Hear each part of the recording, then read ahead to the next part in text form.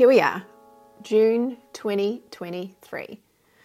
This is when I am recording the intro for today's episode, and that marks almost half of this year done. How crazy is that? Also pretty cool because I've got a question. I've got a question that we should ask ourselves regularly, weekly, but at least every few months. And I thought halfway through the year is a really good time to do this because a lot of us are thinking in the back of our minds, where has the last 6 months gone? It's crazy and things are moving so fast. Take a moment and ask yourself this question, whether it's right now you pause this episode or you jump off after you've listened and you write this down. What am I celebrating from the last 6 months? It might be personal, it might be professional in your business, things that you never thought possible that now you look back and you go, wow, actually I did that. I never thought I could do that. I did it. I never thought that would be possible. It happened. What are you celebrating? That's my little coach moment for you. Okay, so before we get into introducing today's guest, I've got a little important message for you. Unless you've been running a business from under a rock, which, might I add, would be pretty tricky, you'll know that things have changed a lot in the small business landscape in the last 3 years. I mean, things have changed a lot everywhere with everything in our lives. There was a lot of uncertainty, as you'll remember, at the start of 2020. We didn't really know what was going on, what to expect. Many of us had to pivot our businesses online. Some of us had to close down, whether temporarily or permanently. There was a lot of adjusting the course.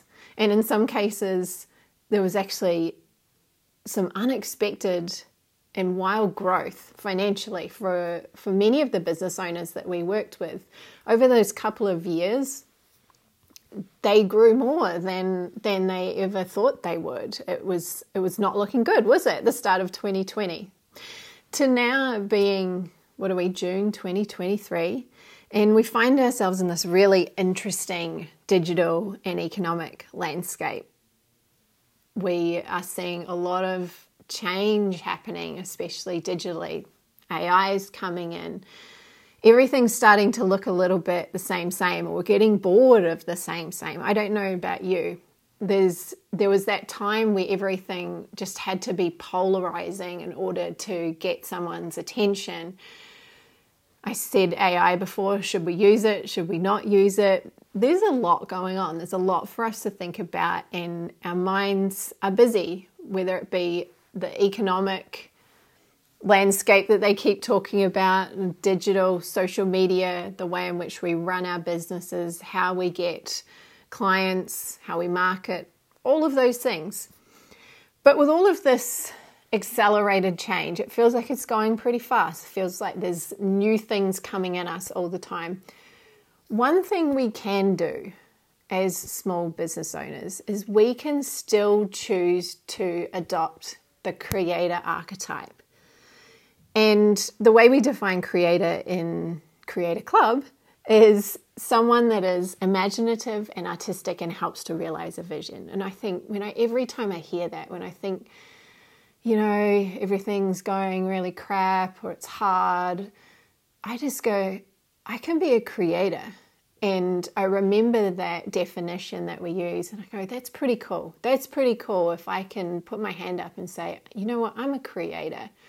And I'm certain that more people putting their hand up and saying, I want to become a creator, I want to be a creator, not even talking about the creator economy, but just modeling that definition, that's the future we're craving. That's what we want to see more of. Businesses built on connection, on values, and on trust. And dare I say it, we want your humanity too, more than ever. With these accelerated changes in technology, we really crave humans. Okay, so what does this mean for you as a small business owner? Well, it means that creating that like, know, and trust factor. Know, like, and trust factor, we hear that a lot in the marketing world. That just got really important. That got really, really important, because as people's minds are getting busier, as we're seeing a lot more things, as we're becoming more discerning and more particular with why we choose to work with certain, buy from certain brands, work with certain people, having that know, like, and trust. We need to be able to know that we can trust you. That's really important. And you know that I love me some social media. I talk about it. I'm interested in where it's going and the changes, and 100% I'll continue to use it. But I'm also done with that feeling of trying to keep up with algorithms every week and game attention, which actually, to be honest, I probably never done. I did. I'm always kind of running my own race when it comes to social media. But I think there's other ways that we can get attention that we need to start to think about. And obviously, know, like, and trust being the key word there, is really important. But as is being unique and carving your own path. Those are those people that we're craving. Those are the people that we really want to do business with, work with, partner with. And so following on from our recent episode where I had the pleasure of sitting down with Amy Bowen talking about her journey of the last couple of years, today I have the wonderful Emilia Cardillo back on the podcast. She was on the show back in episode 47, I think it is, so the early days of the True to You podcast. She shared a lot of her business journey, the early days of business, and more of the legal speak, talk, conversation that applies to small businesses. So today we're not going to dive too deep into that. So if you're wanting to understand the legal side of small business, I would go back and listen to that, and I've linked it up in the show notes so you can binge listen to Emilia. Today we're focusing on her journey of the last couple of years, in particular where she has really stepped up and supercharged her personal and business brand. And for those listening that are currently based around my hometown of Newcastle, you'll know Emilia's face. I'm pretty sure of it. She is very prominent in the networking space. She works on a networking committee here. So her face pops up a lot, and she's worked with a lot of really cool small businesses.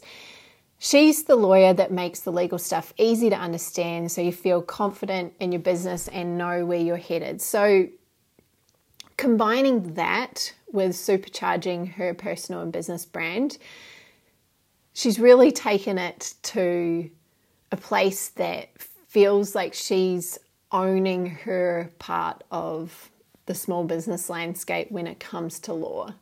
And I think it's really cool. It's a really fun conversation because not only do you get behind the scenes of Emilia's world, the things that she loves, her inspirations, which are things that you might not expect from a, quote, lawyer, but you also get to see how bringing in more of her personality isn't a scary thing to do, and it's actually a powerful asset to your business. Now, if you're part of Creator Club, you know we talk about world building, we talk about character design. You know that I'm talking a lot more about compelling characters and character design here on the podcast, and this is one of the key transformations that we help service professionals with. It takes a bit of time, it takes a lot of courage, but if you're interested in building a unique business, we believe that being a compelling character is essential in the modern economy. Okay, so here we go.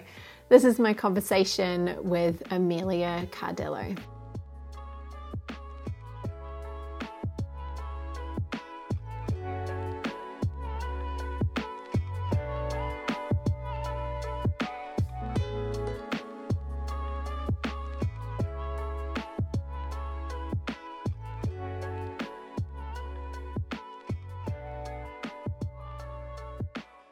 Welcome, Emilia, back to the show. Thanks, Ruby. I'm excited and nervous to be back. I feel like the pressure is on second time around. Yeah. I can imagine. You're like, okay, we're gonna step this up, and what else can I deliver people that I didn't talk about last time? So we are actually going to dive into some topics today with Emilia that related to her business, being a lawyer and delivering her services as a lawyer, but also the way in which she's gone about doing that. And I think it's really interesting for people to see this go on.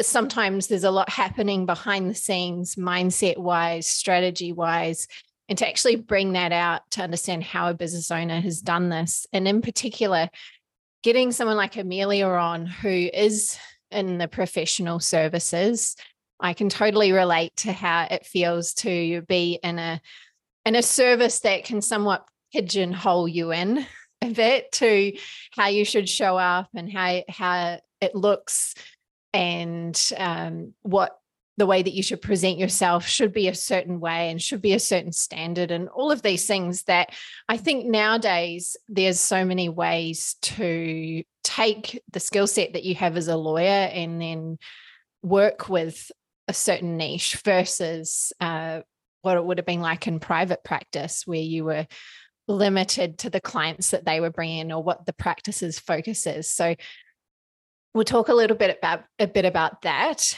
And I think where I'd love to start, Emilia, is to go back 3 years ago when I had you on the show. It's almost been 3 years ago. I think it was about June or probably maybe a little bit later. It might have been October of that year that I started the podcast, but certainly feels like it was a little while ago, and a lot has changed in the world at large, but also a lot's probably changed in your business. You've grown a hell of a lot in those last few years. So why don't you start off by sharing with us how your business has evolved since we last spoke, if you can remember back to pre-COVID, as everybody says. They're like, life before, life after.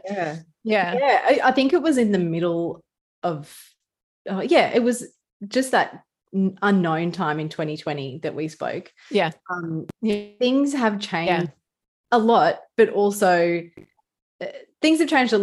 probably not that much.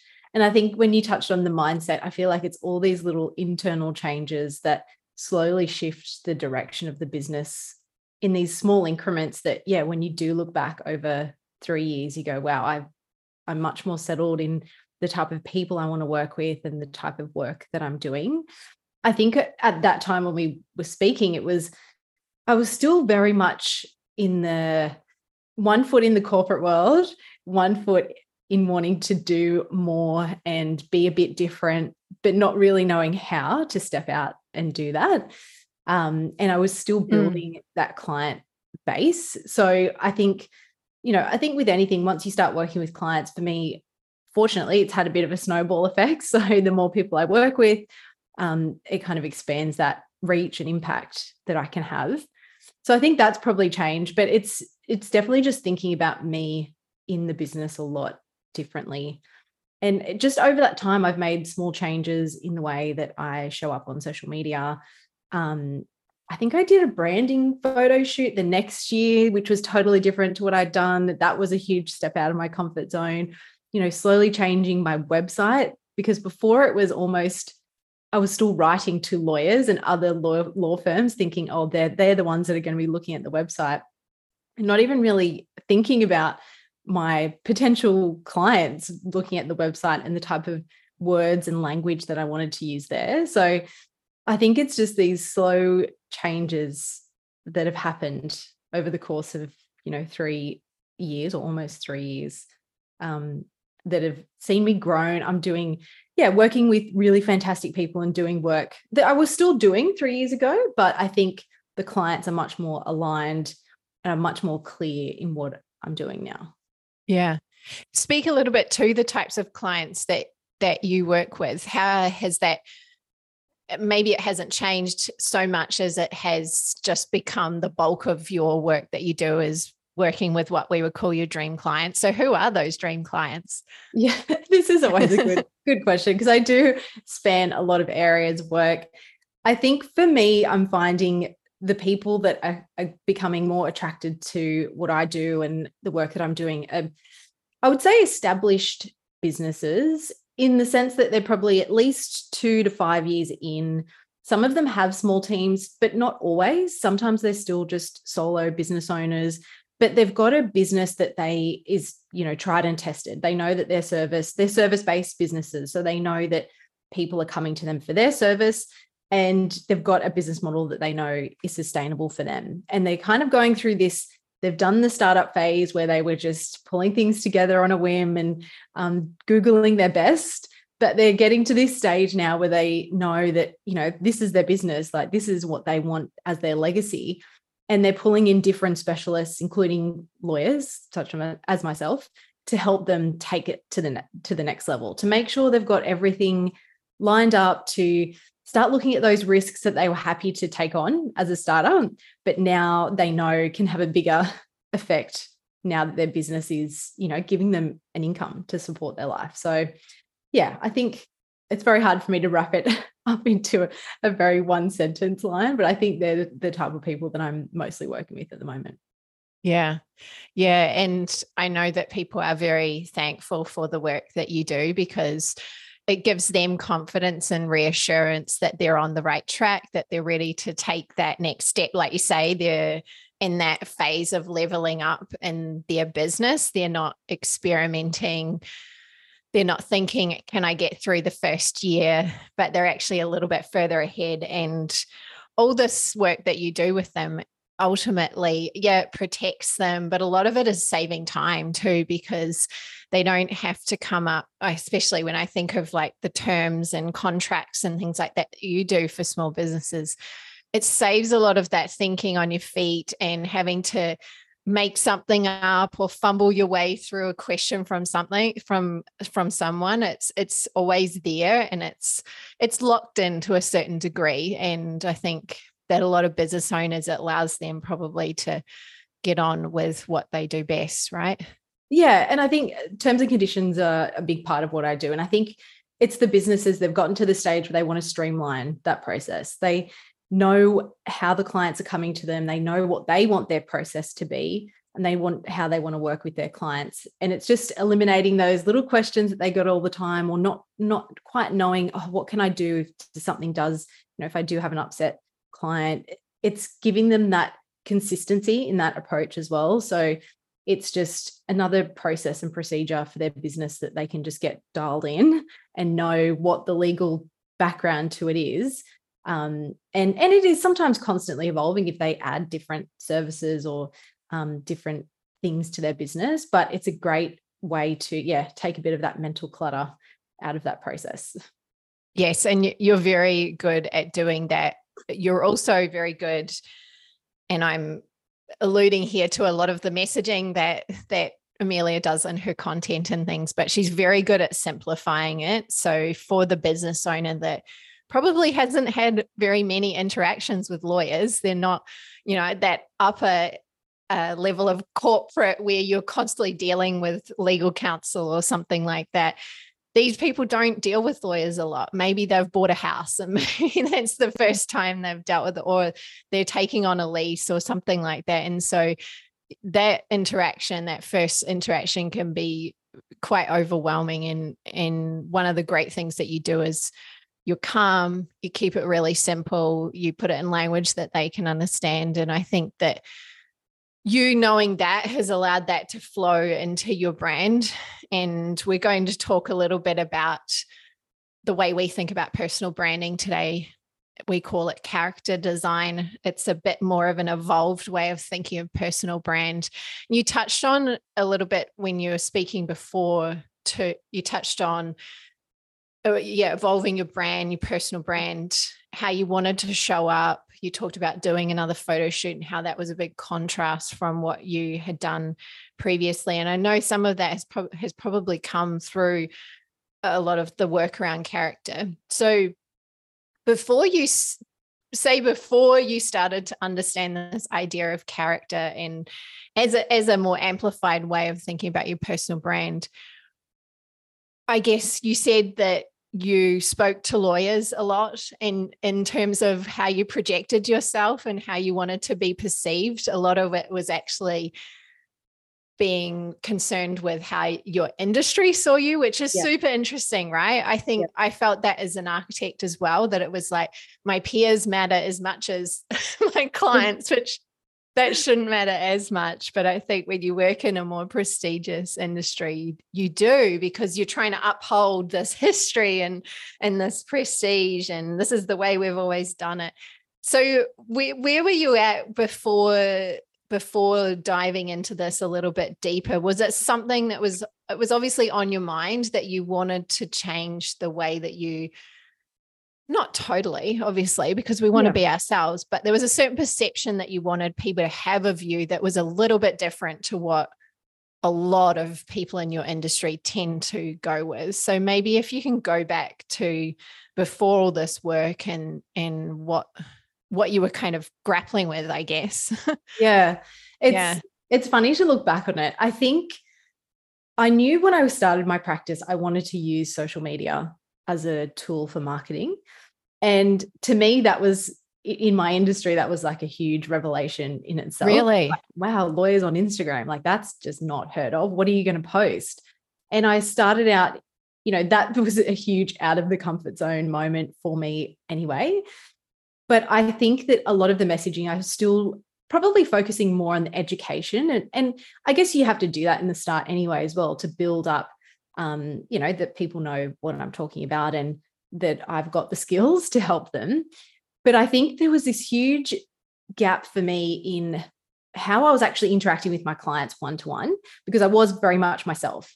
I was giving them the legal advice, but, sometimes I can be a little bit bogan or ochre with the way I talk. Like, I'm from Newcastle, so there'd be like yeahs and nahs and likes in there a lot. And, I was very much myself in that one-to-one with the client.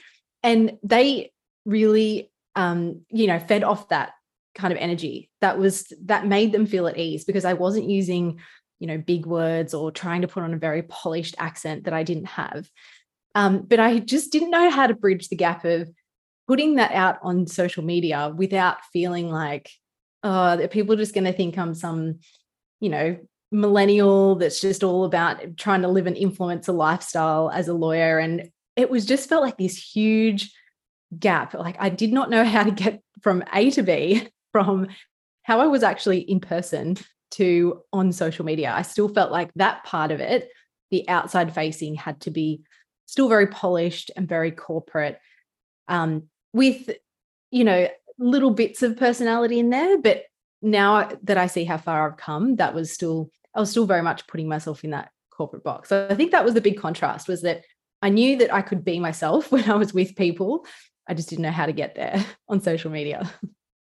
Yeah, that's super interesting, because a lot of people listening to this will be thinking the same thing. I want to show up on social media. Maybe I want to be on video, but I don't want to be so over the top and create this whole personality that's almost a little bit fake for me. And for the sake of emphasizing this point that you're not like all lawyers. And so there can be extremes with this. And maybe you were thinking in your head, do I have to go really extreme for people to get it? Or can I just thread some of this stuff through? And I mean, I think a lot of it probably for you was being yourself, bringing yourself, and not changing yourself when you got on video, or not changing yourself when you talked on your stories, and then your captions, and then obviously how or the other media and things that you use. But I know that you also started to thread through some more of your personal interests and things that you loved, and things that were still within being a lawyer and to do with your work day and all of that. So do you think those sorts of ways of doing it helps you a little bit to bring that in, but without going so far in the other direction that you were creating something that wasn't comfortable, wasn't really you, that you couldn't maintain all the time? That's right. I think it was, because all I had known as a consumer of social media was these personalities, these influencers. When you looked at personal brand on social media, it was, not that they're caricatures of themselves, but that's just a personality they put on social media. So I think for me, it was about realizing, okay, well, I'm not changing anything in the terms of what I believe in or value as a business owner. It was just allowing myself or giving myself permission to actually talk about that on social media. And it was things like the fact that I didn't feel like I ever fit in the corporate world. And I think people resonated with that. They're like, okay, you obviously a lawyer with that certain skill set, but as a person, this is my likes and dislikes. I don't like the 9 to 5 grind. I hated billable hours and timesheets. Being a mum changed my perception of being a lawyer and being a business owner, and talking about those experiences. And I think that felt very true to who I was. But also it wasn't like I was trying to be something that I'm not. I wasn't trying to be a mum influencer or anything like that. It was just talking about these little experiences, and even my experiences as a business owner, because I'm learning as I go with this whole thing. And I found that was a good point of interest too on social media, is that I just talk about my journey a little bit as a business owner, because I'm learning these things. I enjoy learning about marketing and how to use that. So it's kind of looking at, those different areas and going, okay, I can talk about these little things. Obviously there's, legal tips in there or some educational pieces of content, but people don't necessarily want to go to their Instagram to read that type of stuff either. So I think it was just about going, okay, I can just take the reins off here, just take up the expectations of what I need to do on social media, and start bringing that little bits and pieces of, I guess it's the daily life or the things that, I'm thinking about as a business owner. Did that make creating content a lot easier? Could you be more consistent? Did you have more ideas? All of those things?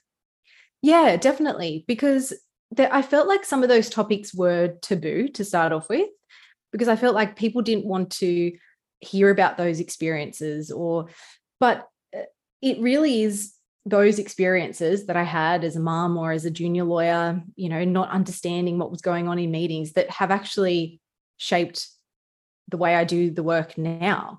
So it almost seemed silly not to talk about that.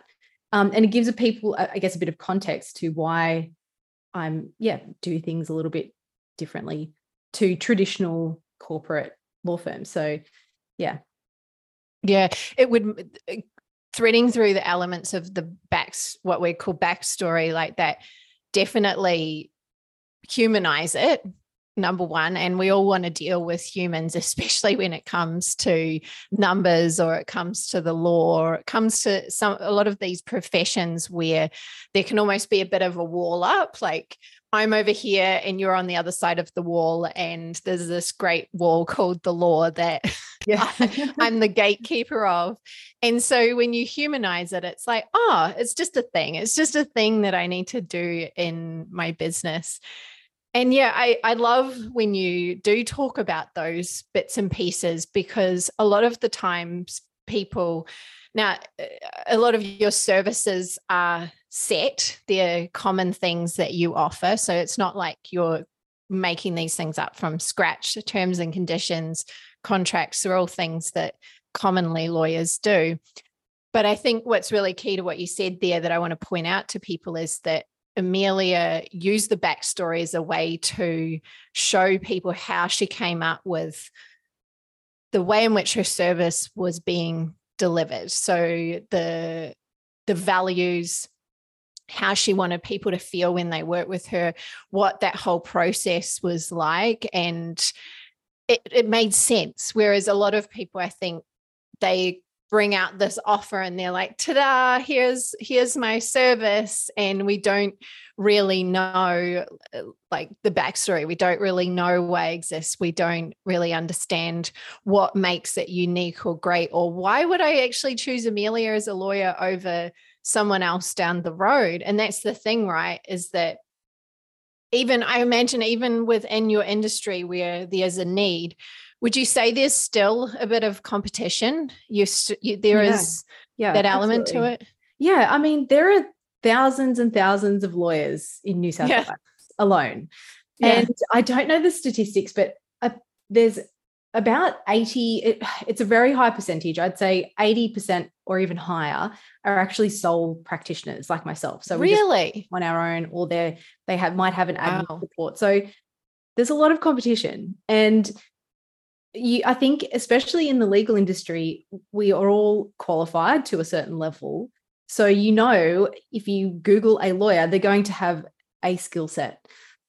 So yes, it's becoming, people are becoming specialized in certain areas, but there are lots of business lawyers in New South Wales that people could pick. And there's different styles, and it depends what the client wants. Some clients want automation. They don't even want to deal with a person. They just want it quick and cheap. Others want fully customized, or they want the top level service. So yes, there is still a lot of competition. It's very hard to stand out, really, because you think, oh, lawyers, they'll just come through the door. But people are, they do want to work with, especially when you're a business owner, you do want to work with someone that understands you.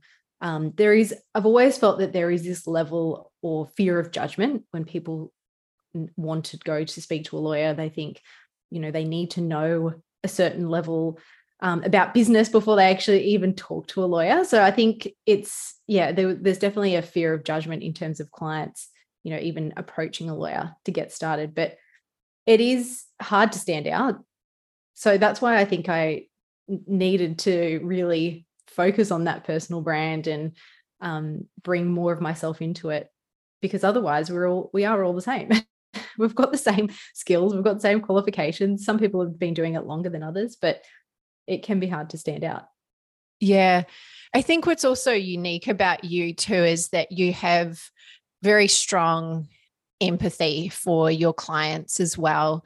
And so that's allowed you to create a service where you can speak to them in a very simple way, but you can also create content that they're going to understand. Whereas I think that some people in professional services, they might not have that level of empathy developed yet, or they might still be really hung up on their, like we talk about it as sometimes coach speak or the jargon of your industry. And it's really hard sometimes to drop that and be able to just speak to the other person in normal language that they're going to get. And I think you've done very well because you had really cultivated that empathy skill prior to going into business, or just through working with more and more clients. And then creating content, whether it's writing a post or speaking on a video, you're just not having to try. You're like, okay, I'm going to talk to you as if you're my client on the other side of the screen, or reading this post. And so I just wanted to point that out as well, as that something that can really help you actually with this character work is having that empathy for your audience, which allows you to decide, how do I want them to feel? How do I want them to perceive me? And obviously, a lot of lawyers are perceived a certain way. And Emilia actually said, when I listen to my clients, they don't want to perceive me like that. They want to perceive me like this. So it's really, really something that you've nailed, I think, that's allowed you to do this process with a bit more understanding and just depth that a lot of people might find tricky because they're still stuck really deep in the jargon, or they don't have that empathy yet. Yeah, thank you for saying that. It's it feels like it's been a long time to cultivate that as well, because I definitely got stuck in, I wasn't, using jargon, but I wasn't really listening to what clients wanted to hear on social media. And I think whether you're a lawyer, an accountant, a coach, a nutritionist, you're so in your skill that it's so hard to go back to, okay, if I know nothing about this subject, what would I need to know? Or what question would I need to ask myself to even start? And it's not about dumbing it down for people or, treating people like they don't understand. It's just going back to the first principles that, just as second nature now, and going back, okay, how can I explain this to someone that has never had any experience in this area? Because sometimes with me, it's with the work that I do, sometimes people don't even know when they need to speak to a lawyer. It's obvious in certain situations, if you want to lease a premises, or if you're buying a house, someone will tell you need to go see a lawyer. But often with those business contracts or terms and conditions, or when you're hiring a contractor, you don't often think you need to, or you should speak to a lawyer. So it's about thinking, even in terms of content, well, how can I get that message across to people, just as a starting point, a question that they need to ask themselves. And yeah, getting rid of the jargon or coach speak, or just the higher level discussion that you would have once they've actually made the decision to come and see you. Because that's typically going to be in the document. So they probably trust that all of that, the right information, the right terminology, that's all going to be in the documents, but they just need to know that you get where they're at and what they need. And I think that's also something that's really great about how you offer your service too. Just as a side note, is that you do have an initial call with a lot of your clients. And that means that you can offer them exactly what they need. You're not trying to sell them something that they don't need. Yeah. And I imagine that even in that initial call, that also is a great way. We're talking a lot about empathy here, I know, but that's another way, for you to hear what your clients are saying and therefore create content from what you're hearing, but also just break down that barrier a little bit more. Yeah. Yeah. The calls, I think I always speak to people before I'd formally kind of put that in place, but it really helped to give people just a very easy first step to speaking with me. It's just completely no obligation, just to kind of get whatever's in their head out. And then I can say, okay, this is the direction you need to take.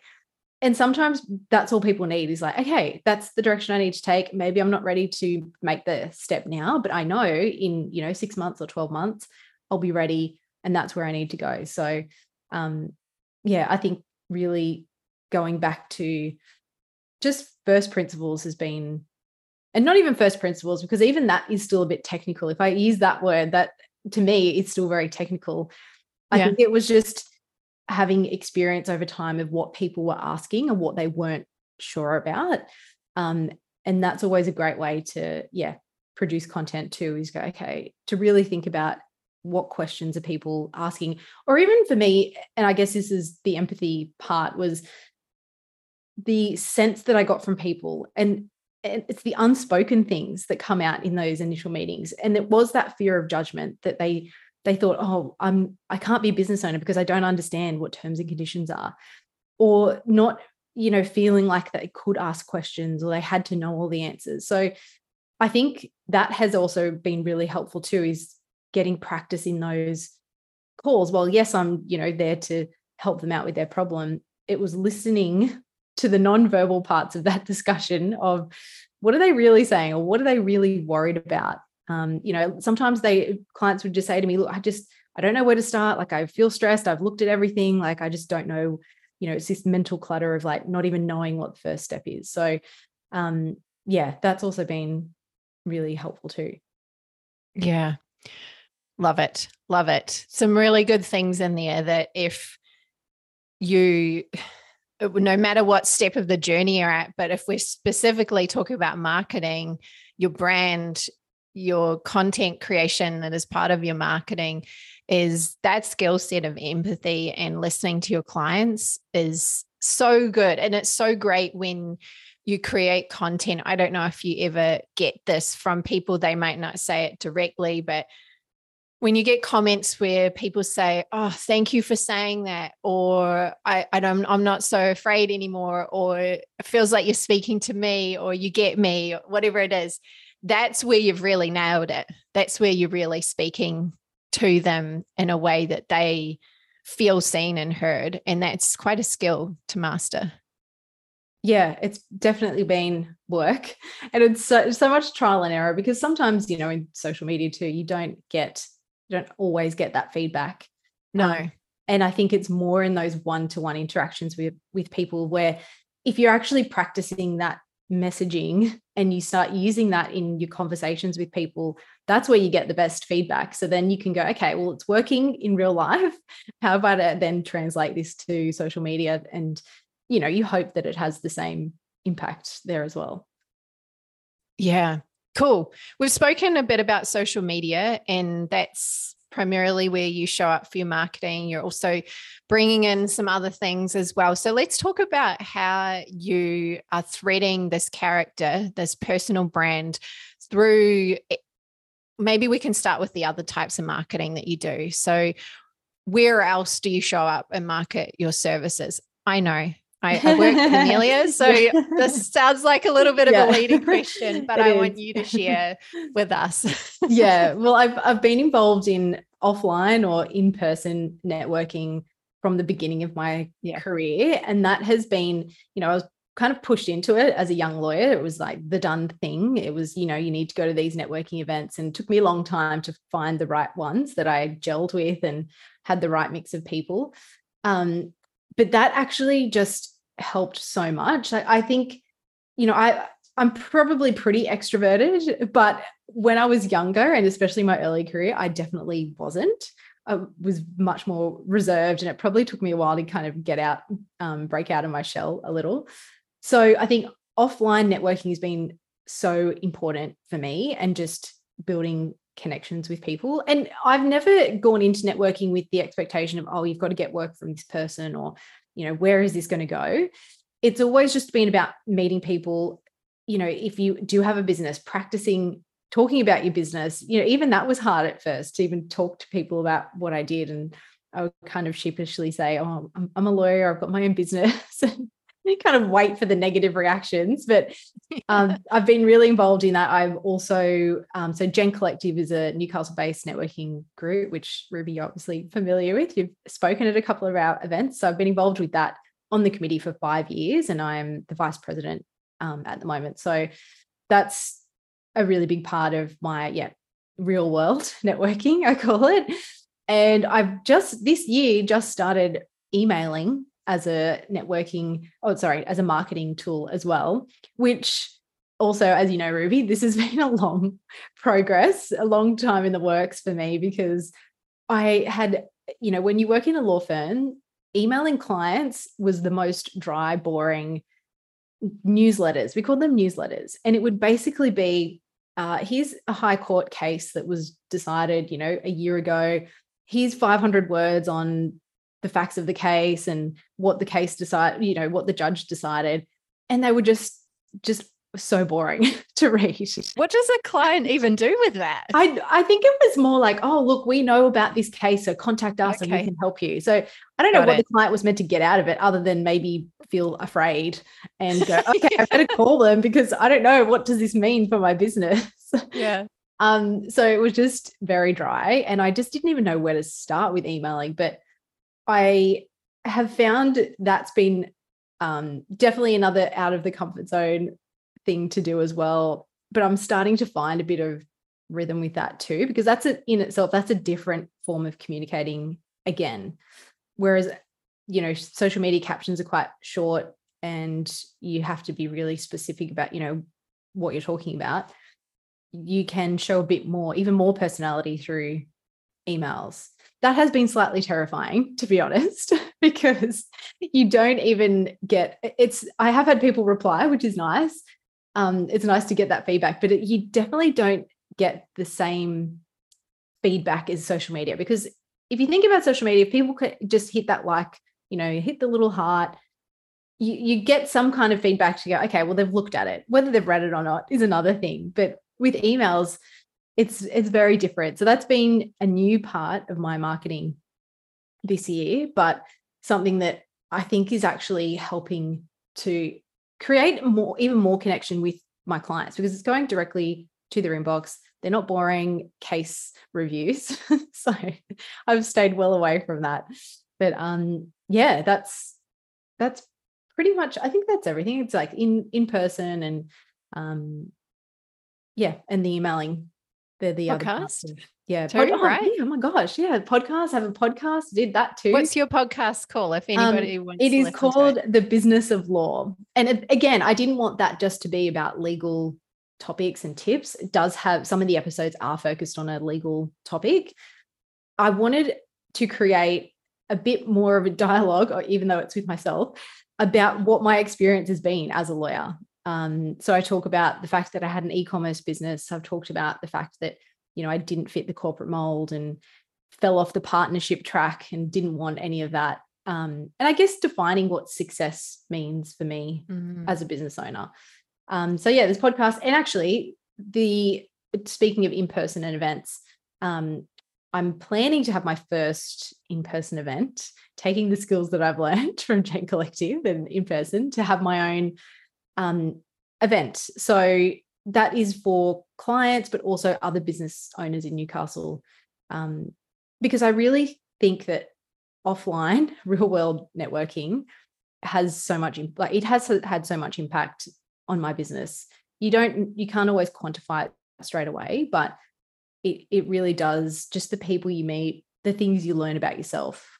I found that's always been so helpful with my business. So I want to bring a little bit of that to the people kind of in my sphere of influence, I guess. And so that'll be happening soon. Amazing. We'll pop a link when this goes live. It will be a few weeks out from your event. So we've strategically timed this to be able to talk about the event. And if you're interested, if you're based in Newcastle or you're not too far from Newcastle, the event is the 28th of June. Yep. 28th of June. Yeah. Yep. 28th of June. Yep. And that's a Wednesday. Yeah. It'll be Wednesday evening, 5:30 start.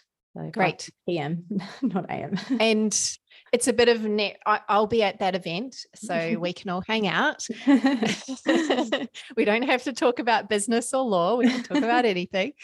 But we will be talking to, you've got a couple of other guest speakers as well that you work alongside, you have known through your business and your networks and things for a little while now. So yeah, maybe just give us a little bit of a snapshot and then we'll keep going with the rest of the questions. Yeah. So I haven't officially announced speakers yet, but by the time this goes to air, it probably will. But so Adrienne Donnelly, who is a VA and she has her own business, organised by Adrienne, and Sophie Brenton, who is a bookkeeper. SB Business Services is her business. So they are the two other women that'll be joining me, because not only did I want to have a space for business owners to kind of connect and talk about just business, the struggles that they have, and that things don't always go to plan. I wanted an element of, some takeaways too. So, Sophie and Adrienne are super women in their industries, and they help other business people just do things at a higher level. So I think even if you want to do the DIY approach, or it's a question of, okay, do I want to get some outsourced help? That'll be great to guide people through that as well. And they're very open too about the fact that business isn't a straight line. It's not smooth. There's ups and downs. And, what always kind of brings us back to it is that we want to help people, I guess. So that's why I really connect with those women in particular, is because we all kind of share some very similar values, but they will also have some very practical tips for people too. Yes. So we will pop the link in the show notes. If you're listening to this and you're thinking, I'd be interested in this. This sounds really good. Especially if you struggle a little bit on the systems side of your business. Obviously, Emilia will be speaking as well related to the law and getting your business watertight, so to speak. So if it's the systems, the law, the numbers, that side of things that you find a little bit hard, or you struggle with it, or it's just an area that you don't like to face, but you know that you need some help with it, these three ladies definitely are very, very good at what they do, very efficient, very helpful to a lot of other service businesses in Newcastle as well. So yeah, it'd be great for you to meet them and also hear a little bit more about what you can do to help streamline things and not have it feel so much of I don't want to face that, or I don't know how to do it because it's too techy and all of that. They're very good at that. So yes, that's linked up in the show notes. So podcasting, email, events, amazing. You've got quite the diverse marketing strategy, which I love. And I think for where you're at in business as well, I think that's really important that people don't rely too much on a single channel to market their business, as easy as it can be and as instantly rewarding the social media can be. It's one of those things that is never as stable as we think it is. It's always changing. A lot of people have a love-hate relationship with it. So moving to email, moving to podcasting and bringing those things in. And podcasting, it doesn't have to be 300 to 500 episodes. It can be a season. But yeah, I would definitely say that you're on the right track with that. So also, I think what was really cool is that you'll notice that Emilia alluded to the fact that there's a lot of different touch points in terms of how people come into her business and into her business world. And those touch points always provide a way for you to bring in personality, bring in character, bring in story. Your emails are really fun, and Emilia's a very funny person. She's a great storyteller. So you'll get lots of funny little personal stories in her emails. And we often think that video, I've got to be on TikTok or something. That's the only way to bring out my personality. But there's all these other touch points, not just in our marketing, but also in the delivery of our business as well. Okay, so you've come a long way with this work, as you've mentioned, and it's feeling a lot easier. Is there anything that you still find a little bit challenging with this? Yeah, definitely. I feel like there's always more you can do with it, because even when I think about, I'm showing more of my personality on social media, there's more. Like there's always, you can 10x everything, right? I could be showing up more consistently at the moment, especially on social media. But I think it's about you just keep pushing the comfort zones and the topics that you are willing to talk about. And I think each time I've done that, you find more room to grow. So I think that's one thing that I do find being uncomfortable a challenge. I always look for that in some way. As much as I get stressed out by it, I'm like, why do I always look for this uncomfort? It shows me that I'm growing. So there's definitely, more that I could do. Sometimes it's time constraints or just to focus on something else that, stops me from doing that. But I would love to do more video. That's always been my one thing. I think the podcasting was a bit of a entry into that in terms of a longer form. I think when I say video, I mean longer form content. Because I know personally there's a couple of creators or influencers that I follow through social media. I don't actually follow them as much on Instagram. It's more their YouTube.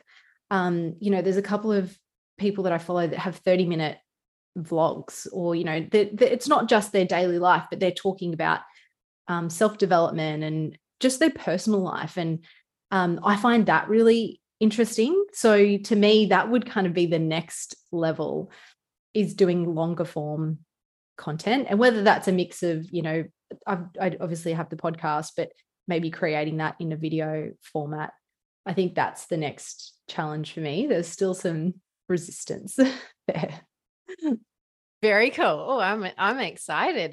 This is the first I've heard of this as well. So this is kind of fun to hear where you want to take this. And the cool thing is exploring longer form mediums, whether it be podcasting, yes, writing, but I guess if your goals are to do more speaking or to host events, I can honestly say there's no better way to feel more prepared for those things if you're already doing them in some capacity, such as a podcast, such as a YouTube clip. And you don't have to do a lot to feel comfortable, but a few reps under your belt will definitely make those other things a lot easier. I think that's the biggest thing that holds people back, is the fact that they might speak one-to-one with clients, but then to a whole group is another whole new level, new devil, or however they say it.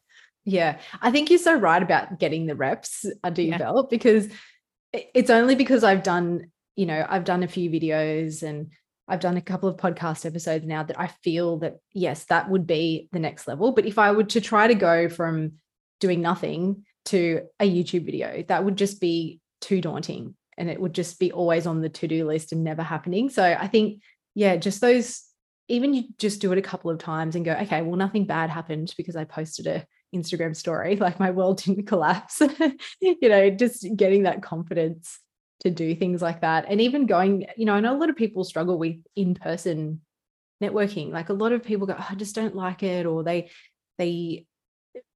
think that they can't, I guess find the right place or places to go and meet people. But that, even just going to those types of things really helped me to push me out of my comfort zone, so that, I could host an event this year. It's just all those small things that you do that allow you to take those bigger jumps down the line. Yes, 100%. Do you have any, before I get on to my last question, do you have any tips for people that are thinking about diving into some of this longer form stuff, either videos a little bit different to podcasting, but if they're wanting to show their face more, if they want to do longer content that's not just a photo with a caption, which is a great place to start to get your confidence of putting content out, but then being able to put your face on camera actually brings another level of personality, or to hear your voice. So for those people that are dabbling with the idea of getting into that, is there anything that you would say that has helped you to just do it, to just have a go? Yeah. I think for me, one thing that works well for me is to just do it without the expectation of publishing it. So with the podcast, I had thought about it for years. I was like, I want to do a podcast, and I just didn't know. I thought, I don't know how to do the tech. So I literally one day there was just an idea that I had just kept bouncing around in my head. I was like, I just have this topic that I just wanted to talk about. And my husband probably was just sick of hearing about it. So I thought, I'll put in my AirPods. I just hit the voice memo and just talked into my phone about what I wanted to talk about. And it wasn't going to be a podcast. It was just like, if I had a podcast, this is what I would talk about. This is how I would do it. I think I did two takes of it to just kind of refine, because I didn't make any handwritten notes. I just did it. And then I thought, okay, well, why couldn't this be a podcast? And then I jumped onto Canva and I was like, what if I had a podcast, what would the tile look like, the image? So I just did that.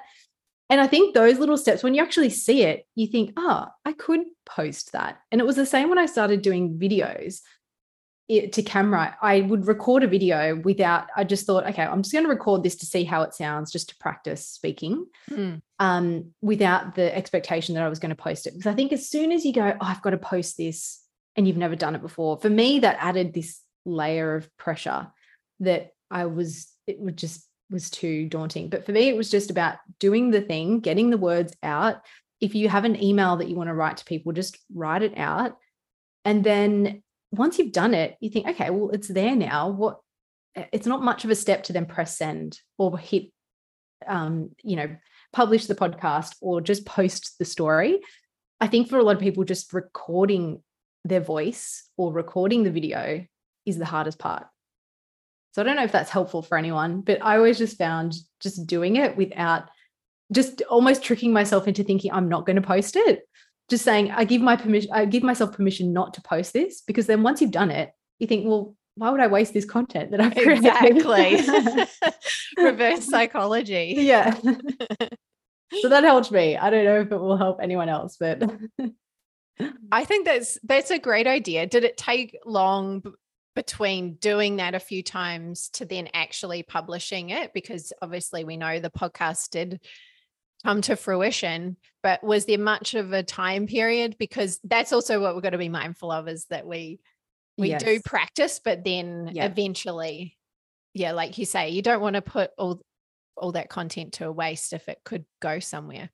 Yeah, I think with video, I did sometimes get stuck in a trap of taking too many takes. Yeah. So, wanting it to be perfect.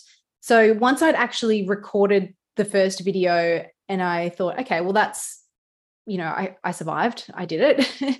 It was pretty much just saying, okay, I'm going to post this, whether it's perfect or not, which is very hard for me to do. And I think a lot of people struggle with that, wanting to be perfect. The podcast happened pretty quickly too, because I thought, well, even though it's published, until I started promoting it, that was the next step. So exactly. I just thought, okay, I need to just publish it, because then it was there. It was in on the internet. It was in the world. So I think doing those things quickly can help. Yeah. Once you've done it. Yeah. So one last thing I wanted to talk about, because right at the beginning, we spoke about you wanting to break out of the mold, out of the status quo of what law and lawyers typically look and sound like, and all of that, when it comes to your brand, your business brand, but also your personal brand, because you are the face of your business.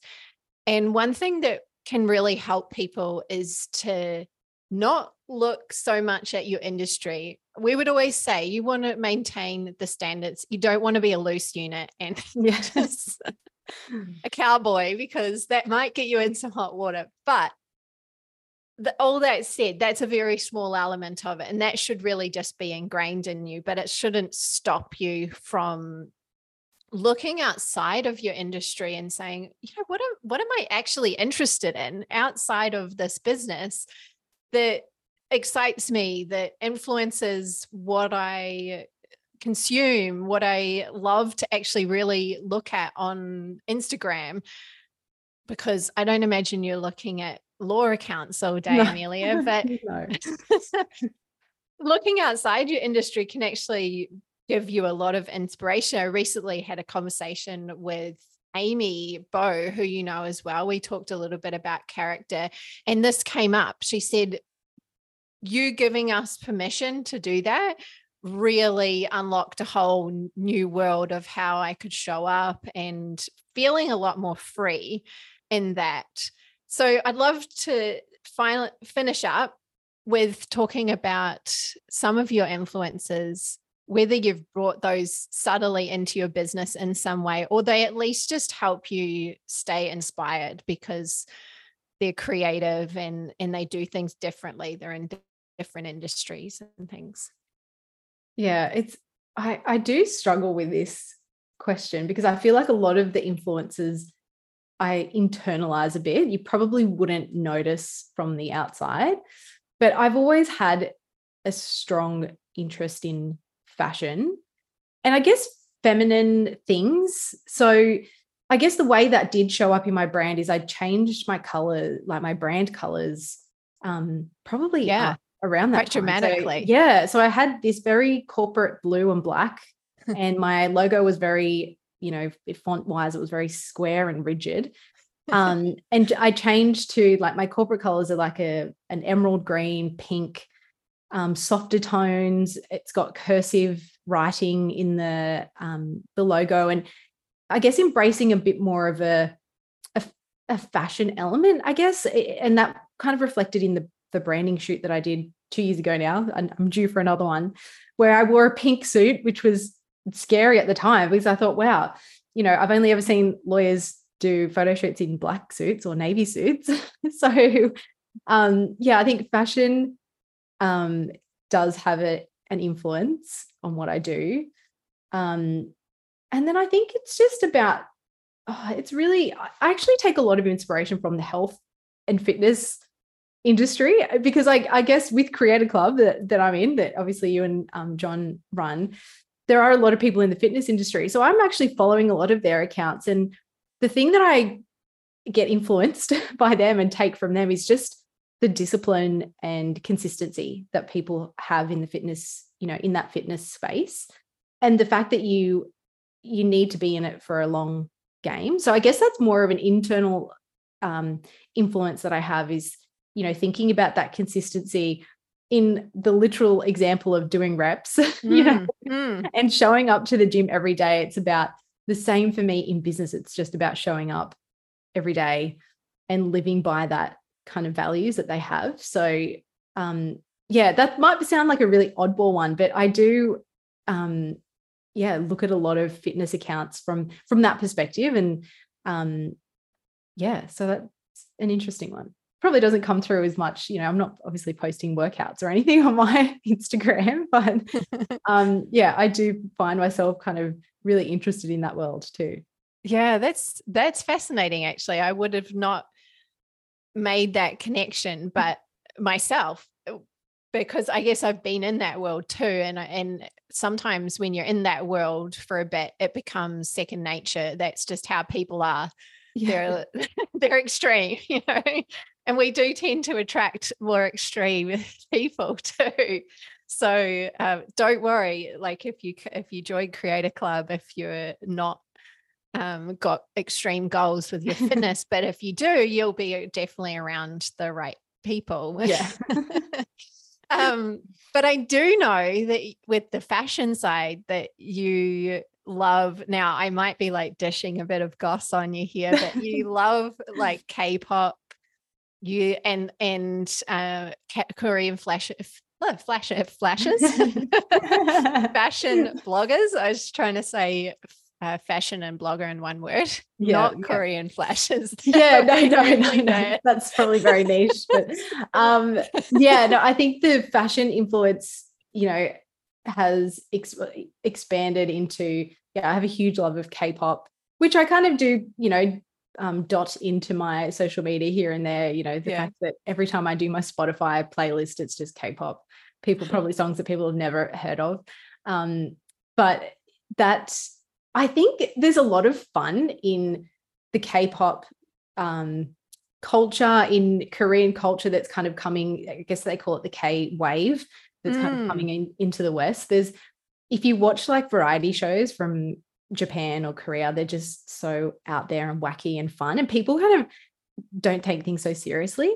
So I don't know if that's representative of the whole culture. I obviously don't live there, but from what you get on the media side, I think that helps a little bit too, to just remember, like, you don't have to take yourself so seriously. Like, they'll have these game shows with top actors and actresses doing the craziest things, and you would think you would not really see that in the West. I could not picture Angelina Jolie doing some of these crazy stunts. That was like Jackass when we were growing up, wasn't it? It was like sort of crude and extreme, but theirs is like more fun and like a bit more lighthearted than Jackass.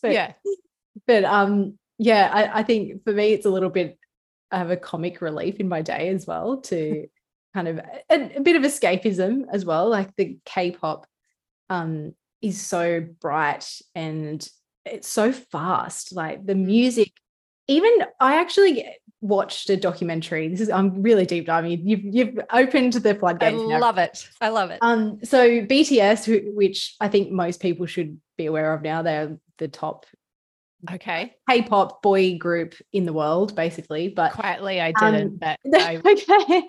So each of their members are doing some solo work now, and there's a documentary on Disney which I watched of one of the members, and he's a producer, a rapper, a writer, and it's just to watch that documentary. I find so fascinating watching musicians deep in their work, because there is so much that I can kind of take as a business owner, that just the self-doubt, but then the fact that they have to put this music out there at some point, whether people are going to like it or not, and the perfectionism struggles that they have, and watching the process of behind the scenes in the music industry has actually always fascinated me. I'll watch any muso documentary that there is, but especially with the K-pop industry just being so fast paced, like they're producing so much.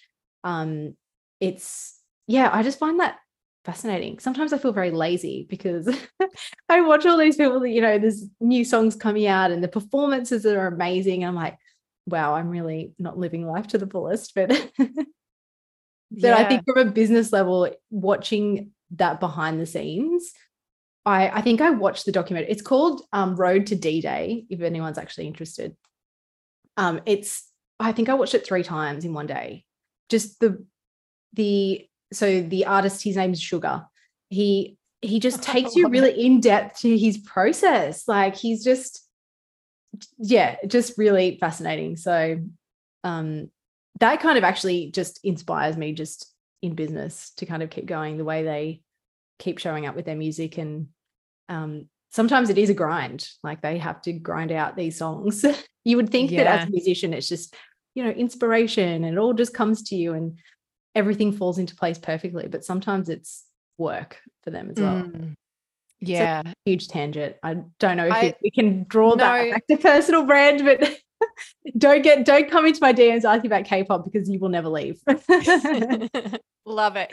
You're going to have some new fans after this that are just going to hang out with you to talk K-pop, which is really cool. So thank you so much, Emilia. This has been a really, really fun conversation. I knew our part 2 interview would bring another dimension because it's always fascinating, isn't it, to like look back 2.5, nearly 3 years and go, oh wow, like lots happened and I've changed a lot, and where you're taking your business is really cool. So thank you so much. Is there anything you want to share in terms of, we've got the event, we'll link that up, but how can people hang out with you if they want to connect with you?